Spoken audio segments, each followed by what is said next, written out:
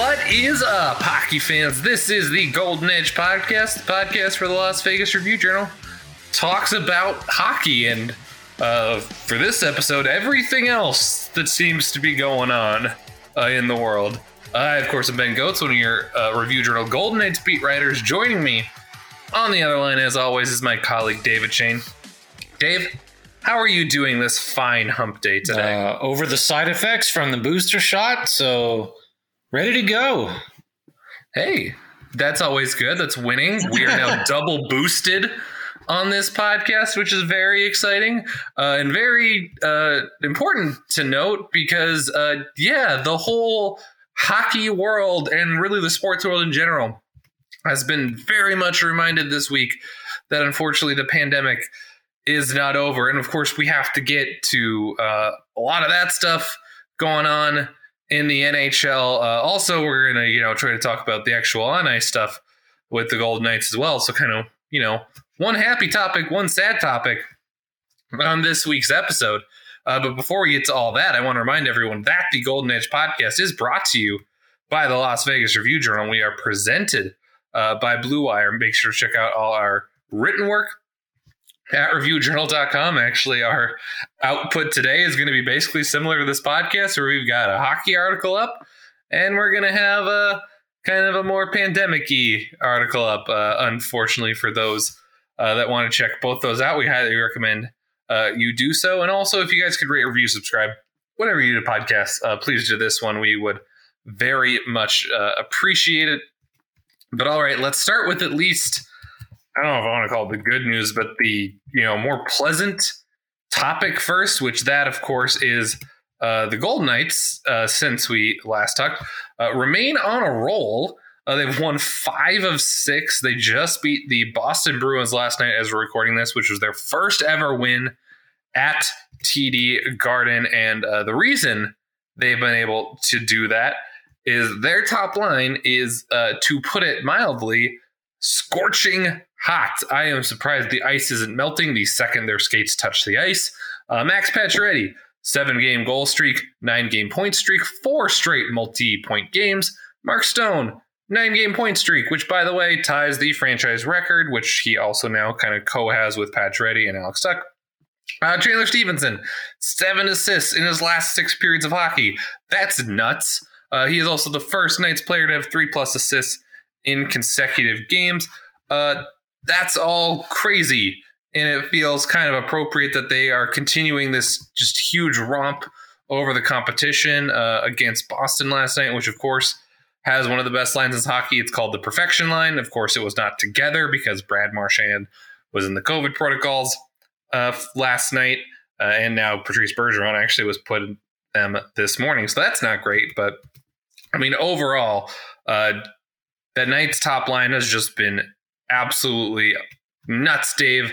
Where do you even want to start with? Who do you want to break down first in terms of the impact that this trio just happens to be having since they got put back together? I mean, it feels like we got to start with Pacioretty, right? I mean, just the numbers are pretty ludicrous, and especially when you consider like all this. Like, we're going to talk about all of this, okay? And I like the listeners, so you got to keep it in mind. Like 11 games, like he's played all this is in 11 games. It's crazy. Yeah, it's absolutely nuts. And like 11 games, 9 of which came like after he broke a bone in his foot, which is like really funny in hindsight to listen to Coach Pete DeBoer talk about. I mean, all these guys, still included Dave, where he is very much Mr. I'm going to temper expectations as far down as I can so that, people don't get upset when, Max Pacioretty potentially doesn't come back from a broken foot and be awesome right away. Because I think for most human beings, when you break a foot, it takes time to kind of work your way back into peak physical condition. Same with Mark Stone and what he was dealing with.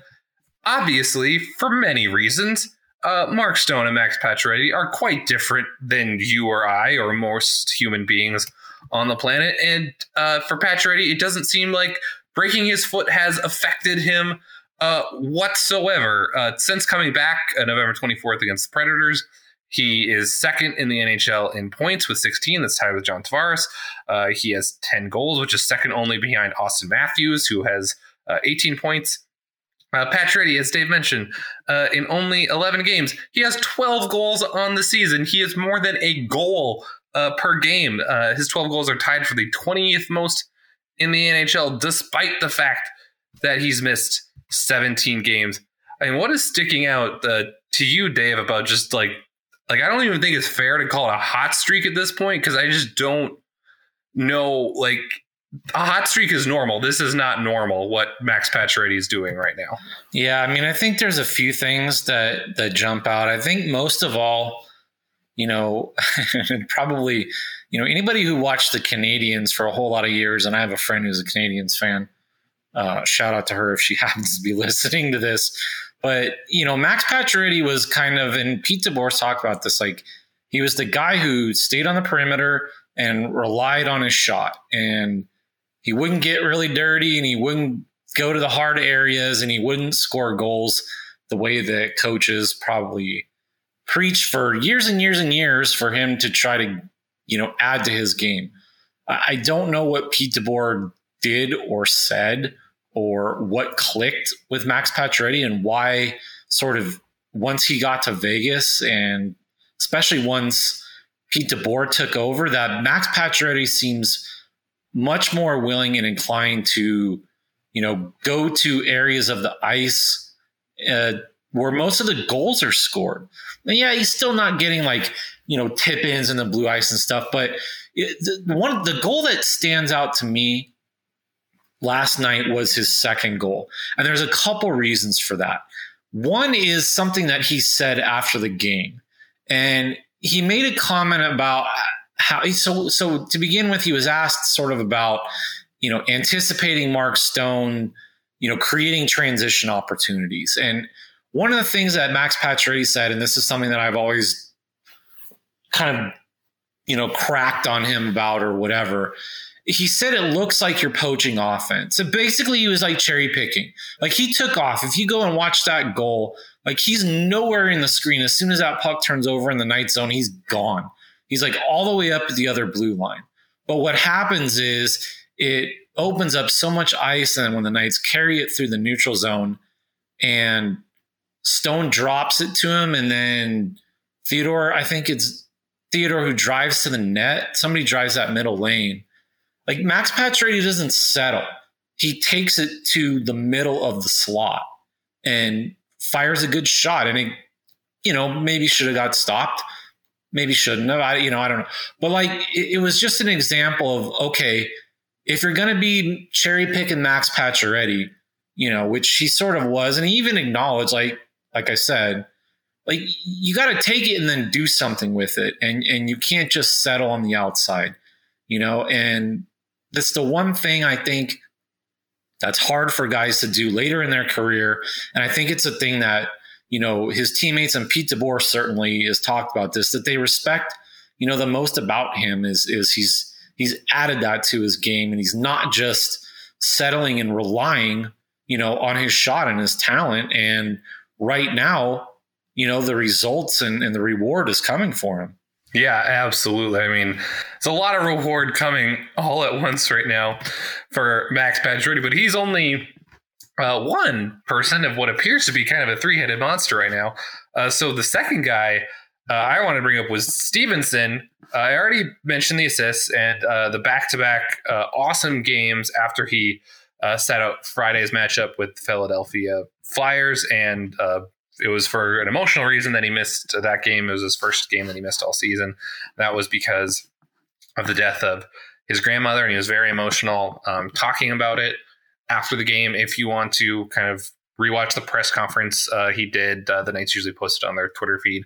But overall, Stevenson has 29 points in 27 games, which leads the Knights and is tied for the, I believe, 16th most in the NHL. I might need to update that. Dave, you posted this morning, his 23 even strength points are 9th in the league, which is insane for a guy who cost only a 5th round pick 2 years ago and $2.75 million annually. against the cap. And the guys that are ahead of him in that even strength points list are basically the guys that you would expect to be there. Ovechkin, McDavid, Draisaitl, Kaprizov. I mean, it is a who's who that are right above Stevenson, who just happens to be in the mix right there in that kind of top 10 in the NHL. You posted that on Twitter this morning, Dave, which I thought was great.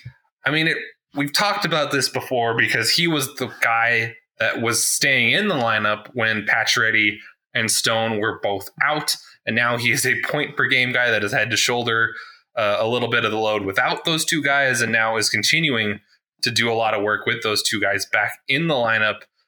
Why do you think he's hit even another level this season? Well, first off, let's give you some credit too, because you posted something similar during the game about Stevenson. So got to make sure he had another assist. He had another assist after that. Right. We're a team here, so we're working off each other. But no, I think one of the things that really stands out to me, I think there are certain guys in the NHL that after a few years, you learn who you are and what you can do and what you can't do. And I think especially once Chandler Stevenson got to Vegas and got, into a little more of a top 6 role, let's be fair, that's where he's at. I think a lot of what he's done is understanding his limitations and really, really playing to his strengths. His strengths are his speed, and his strengths are using his line mates, and not trying to be the guy who does, too much. Now, all that being said, you go back and you think about the first goal last night against the Bruins and the way that he, was able to protect the puck, hold on to it, and then find a cross ice pass. I think it was Ben Hutton who then, gave a nice little tee up to Shea Theodore. I think if I have my players correct, but it was just, it's a subtle thing like that. Like it starts to play. Like he's not the guy. He's not doing the Connor McDavid stuff. It's not like he transformed himself into, some guy who's going to skate through everybody. And it's understanding like really who he is. And then look, like this is the other thing too. The line mates, we can't overlook that. And yes, he played extraordinarily well and was driving offense when Pacioretty and Stone were out of the lineup. Long term, I'm not sure, how well he would be able to sustain that. And I'm not going to just say it's entirely Stone and Pacioretty, but what I will say is the combination of those three just seems to work extraordinarily well. It's kind of like I go back to the first year, the second line that the Knights had, James Neal, David Perron, Erik Haula. It worked for like kind of on ice chemistry reasons. You had the puck possessor along the wall. You had the speedy center driving down the middle. And then you had the goal scoring finisher, right? James Neal was the finisher. Perron was the puck possessing guy. Erik Haula was the dude speed down the middle.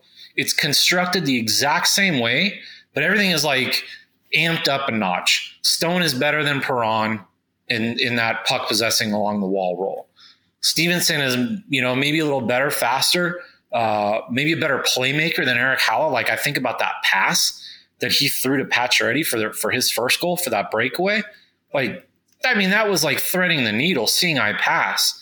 And then, obviously like Pacioretty is just a better finisher right now than James Neal ever was. Like, I mean, he's scoring at an elite rate. So a lot of it, I just think, is the way that they play off each other, the way that the system works, and then, the way that Chandler Stevenson understands how to use his strength, within that system that they're using.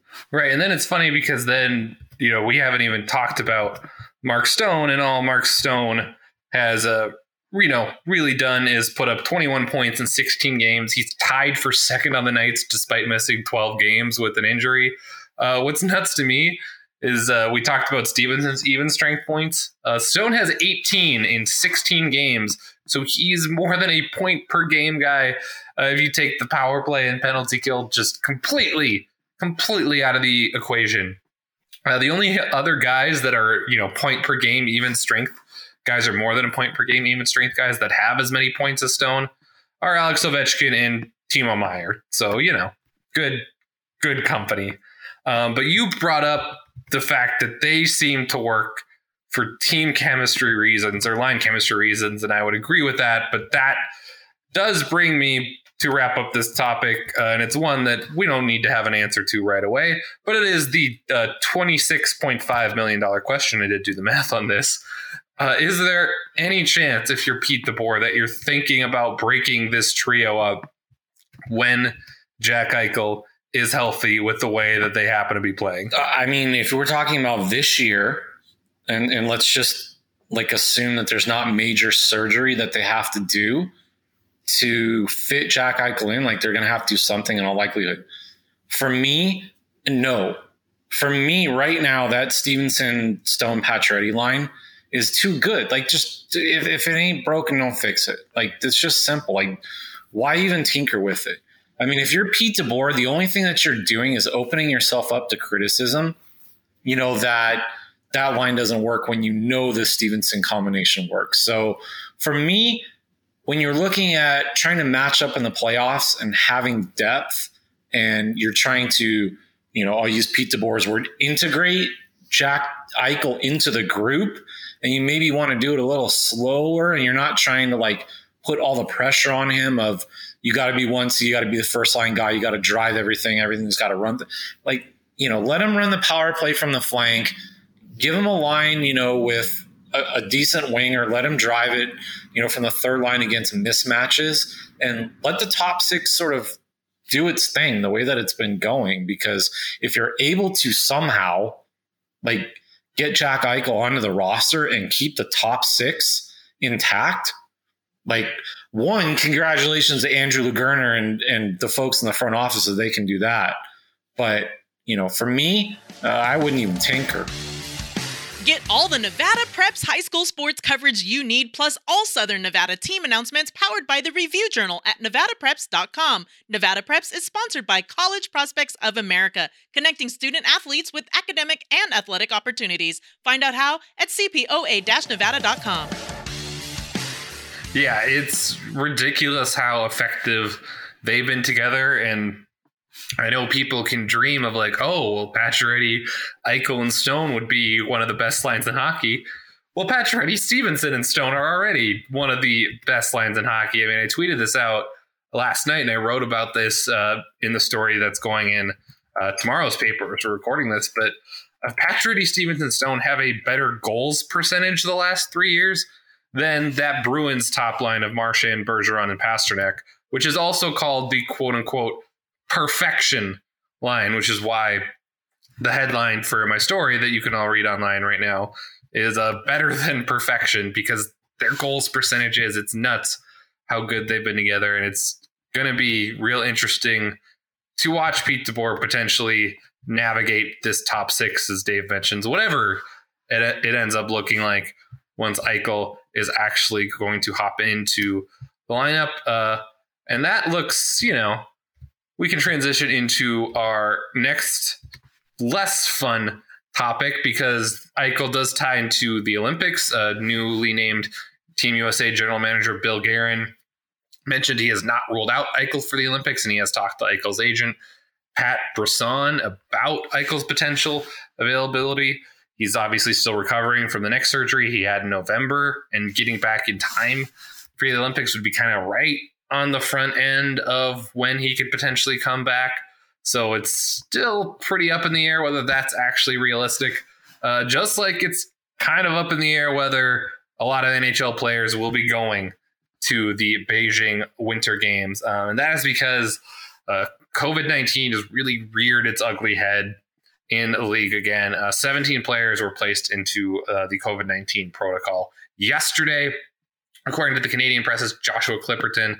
I feel like that number doubled just with the amount of players that went into the protocol for the Calgary Flames today. They obviously are dealing with a major outbreak there. Obviously, other teams are dealing with this as well. The Knights, obviously, as we're recording this, we don't know if they're potentially dealing with it or not. But as I said, heading into yesterday's game against the Bruins. The Bruins placed 2 players into the COVID-19 protocol. They played the game. And then this morning, Patrice Bergeron also went into the COVID protocol. So the Knights canceled their practice today, which is probably not necessarily a coincidence. So we'll have to see how they come out on the other side before tomorrow's game against New Jersey. But this is a scary situation for the league as it's trying to get this season in without interruptions. Plus, enhanced protocols went into effect today, according to multiple reports, which is something that Dave, you wrote about. Obviously not a great sign for the Olympics, not a great sign for how this season is going. Dave, after kind of delving into it, what are you kind of thinking about what's happens to be going around in the NHL currently? Well, I mean, it seems to just be everywhere. And I don't know if it's, the new variant or whether it seems to be, linked in terms of teams. I mean, like you've got a big thing in Calgary, and if I'm correct, like that's where Boston came from.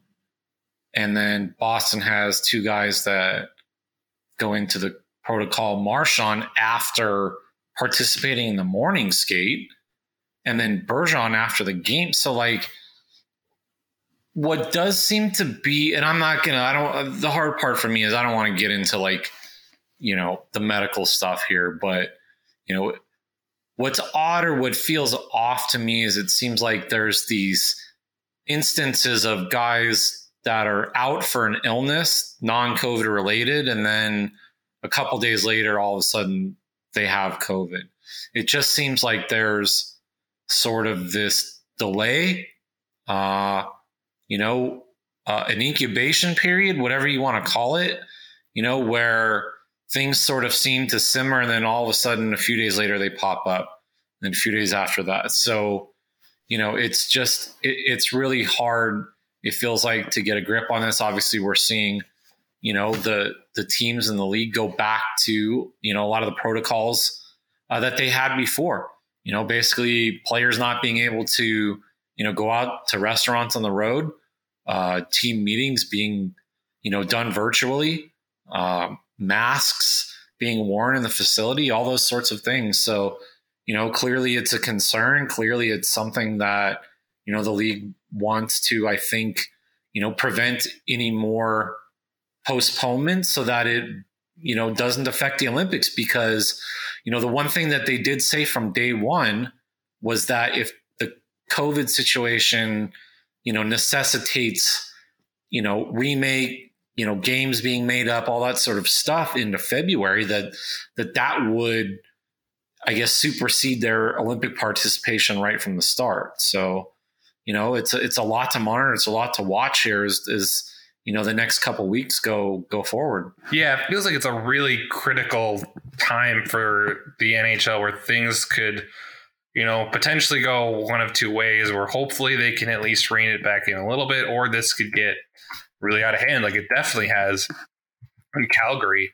And obviously they're not the only ones dealing with. I mean, as we're recording today, there's so many reports about how bad things are in Cleveland with the Browns, who are supposed to play the Raiders this weekend, but Baker Mayfield, among other people on the Browns, have tested positive for COVID-19. So that's up in the air. So it's definitely, a sports issue, not an NHL issue, but that's obviously the sport that we cover and we're focused on it. And as you said, Dave, the big implications are obviously, one, how much is it going to affect the season? Because you would expect, obviously, there's going to be a lot of makeup games that now need to happen for Calgary.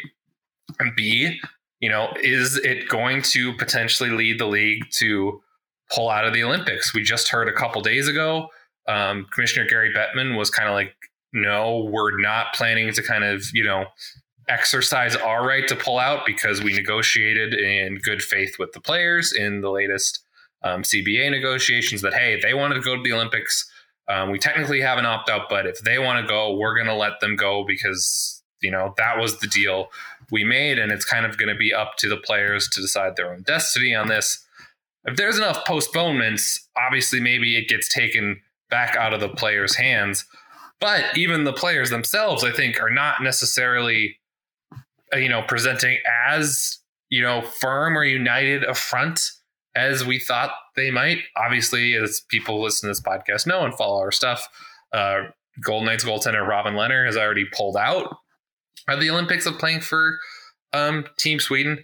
But I thought it was really interesting even that Alex Pietrangelo, when you asked him about the Olympics, Dave, was pretty non-committal about, hey, I need more information, what the kind of quarantine situation might be like, about what conditions might be like in Beijing.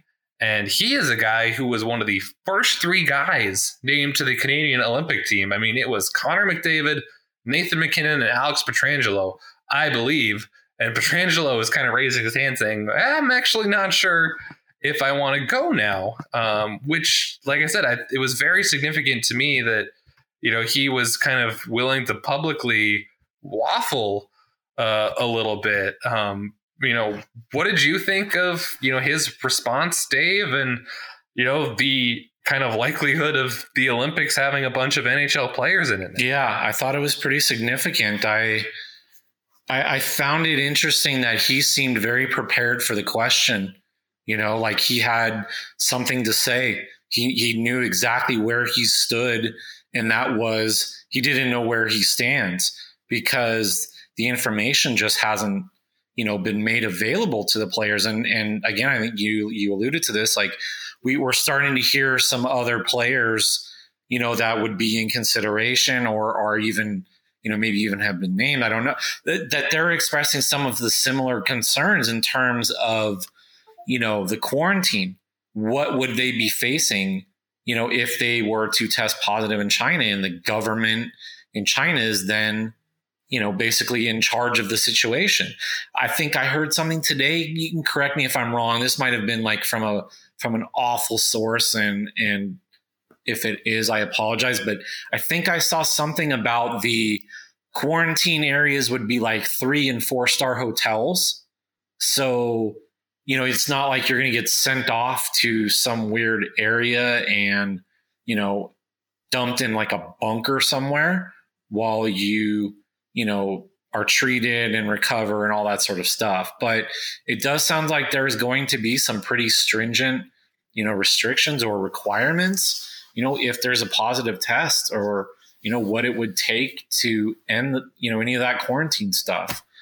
There's a lot to consider. And for Alex Pietrangelo, especially, it was family related. It was the first thing that he brought up. He has 4 kids under the age of, 3.5 basically. And, to be away that long, it's just not, not something that I think he's willing to do if that's the case. So, I think at this point, everybody, that isn't under consideration or is involved is sort of in wait and see, and waiting to hear, more concrete, information, from the Beijing Olympic Committee and probably from the IOC and some of those folks, that are involved in all this in terms of what, exactly would everything entail over there. And until they get those answers, I think everybody's going to sort of be on the fence and have doubt about, making the trip over. For some guys, let's just say somebody like, an older guy, a Marc-Andre Fleury, who might be under consideration, of Pietrangelo,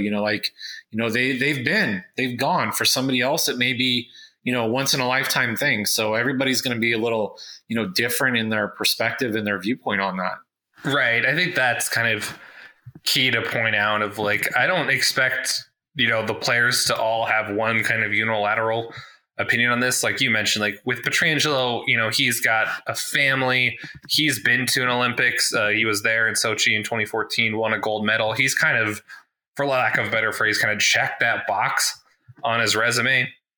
So to me, it makes a lot of sense if he's like, I'm just not sure if it's worth it. I wouldn't be surprised if potentially Max Pacioretty, who's got obviously a big family and has been to an Olympics, might feel similarly. But I'd be curious about guys like, Mark Stone, Shea Theodore, who haven't been to an Olympics and, where's their heads at and all this stuff. There's a lot that's going to go on, and there's still quite a bit of time before, The NHL would have to potentially make the decision to pull out. I believe it's January 10th. And even then, I think it was Deputy Commissioner Bill Daley recently who said like that's not a hard date. There is some form of kind of financial penalty if they pull out after that date, but it's not, significant enough where they wouldn't consider doing it if they thought it was the right thing to do. But certainly, obviously, the fact that the COVID-19 situation just kind of in sports and in general and in the NHL is getting worse is obviously not a good sign for the Olympics, nor, how this season potentially could play out. So we'll have to obviously see what ends up happening moving forward. There's still a lot of unanswered questions, and we still frankly have to see how bad it's going to get on some of these teams. We'll have to see what turns up in Boston potentially tomorrow, if their kind of spread stops, if anything happens to the Knights, who just played Boston, and of course are scheduled to play a game tomorrow. There's a lot up in the air, but thank you guys so much for listening to us and getting hopefully the latest information on all of that. To continue to stay up to date, make sure you're checking back to reviewjournal.com. This podcast, of course, is brought to you by the Las Vegas Review-Journal, and you can find all our written stuff there or in the physical paper if you care to pick one up. We are also presented by Blue Wire, and if you guys could rate, review, subscribe, whatever you do to podcasts, please do this one. We would very much appreciate it. I'm Ben Goetz. He's David Shane. We are the Golden Age Podcast. We'll talk to you guys again real soon.